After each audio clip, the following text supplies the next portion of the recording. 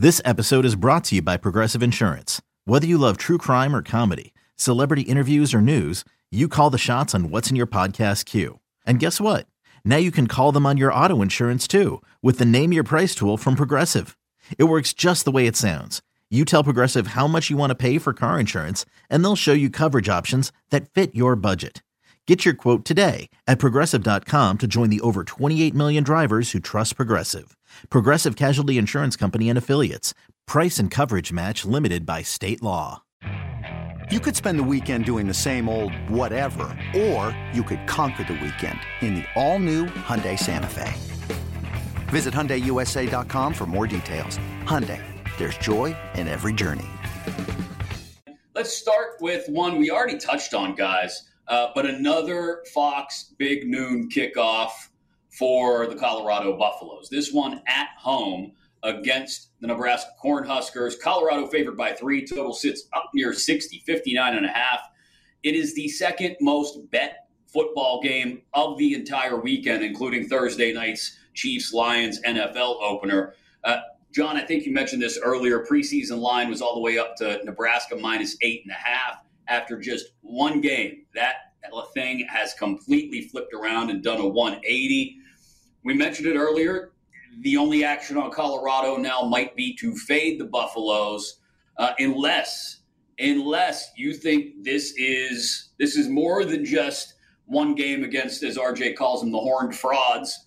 You think this is a forebear of more to come from Colorado. John, when you look at this one, is it fade Colorado, lean on Nebraska? I mean, do we trust the Cornhuskers to score enough points on the road to beat Colorado? Yeah, I mean, I hate this because this is where you just have to sort of. That's the thing about being successful as a sports bettor sometimes is like you have to suspend your own disbelief, right? Because if we take what each team did in week one, I have this nowhere close to Colorado minus 3. If I'm just using, my eyeballs, I have this more like Colorado 7.5, Colorado 8.5, just again, based on the eye test of week one. But it's never that easy. I didn't get to watch a ton of the Nebraska game. I watched almost all of the Colorado game because I want to protect myself. I have to protect my mental health, so I'm not trying to watch Nebraska football. But again, I know it was low score. I know it came down to some wacky stuff at the end there. Again, this should not be a short line here based on that, but it still is. So that tells me that Nebraska's got advantages here somewhere, whether it be in the trenches, whether it be just with their defense overall. We know how much action Colorado is getting. I just feel like if I am playing this game, I am just going to have to take the points here with Nebraska. Now I haven't.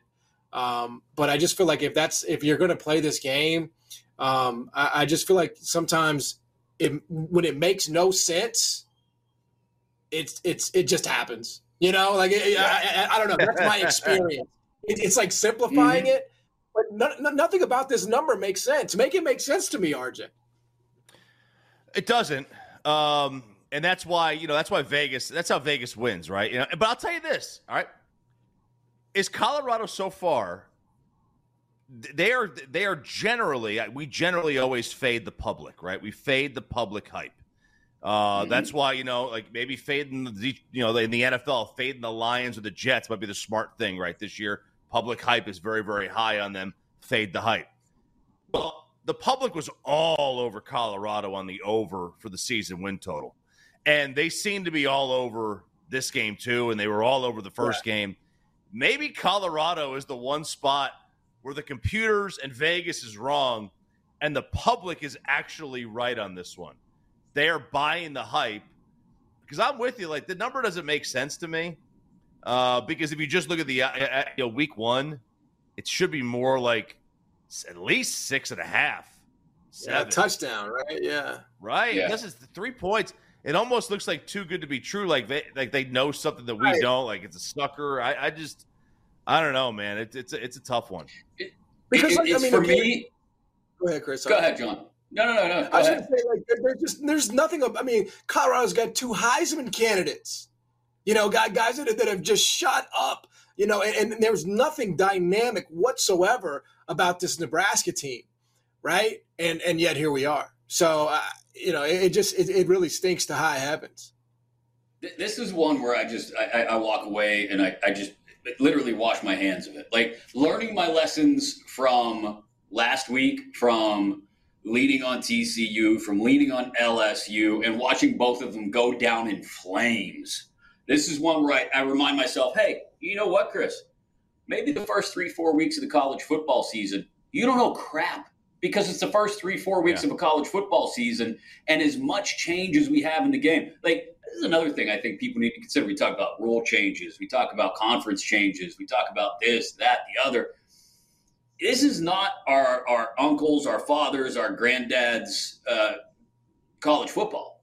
You look at the amount of turnover you get on rosters from year to year. It's like you said earlier, Choppy, that Sonny Dykes admitted they didn't watch a single frame of Colorado tape. I get it, because not one of those guys he was going to see on last year's Colorado tape was going to be out there on the field Saturday in Fort Worth. So it makes no sense to watch that tape.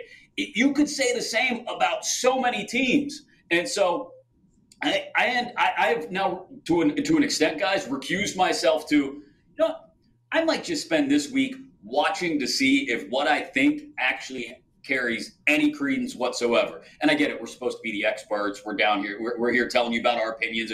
I still have opinions, but I am also safe in telling you that those can blow up like that in week 1, in week 2, in week 3. And I think that's the lesson to be learned from last week in Colorado, TCU, in Clemson, Duke, in LSU, Florida State is, man, this early in the season, it'll blow up in your face in an instant. I generally try to take, 3-4 weeks before I really dive in, like dive in. Because you just don't. I'm a numbers better. I'm a computer. I use I'll like look at various computer models and stuff. And there's nothing on Colorado. If you're betting on Colorado right now, if you're betting on any team right now, but especially them, you are doing so just off of emotion. That's a dangerous way to bet. I never bet on my team. I never place a wager on my team. If I want to place a wager against them, that way I win either way, I might do that. But I never, because I can't separate the emotion from it. And if you're betting on Colorado, I mean, fine, do it. That's great. Knock yourself out, do what you want to do. But you are betting strictly on emotion at this point. Right. And I think I was going to say, I think a good thing, like just generally in doing this and betting sports is like, updating your priors, like our priors right now are that Nebraska is awful and Colorado is amazing. It's just not that easy, man. It's not that easy. It's not that simple. Yeah.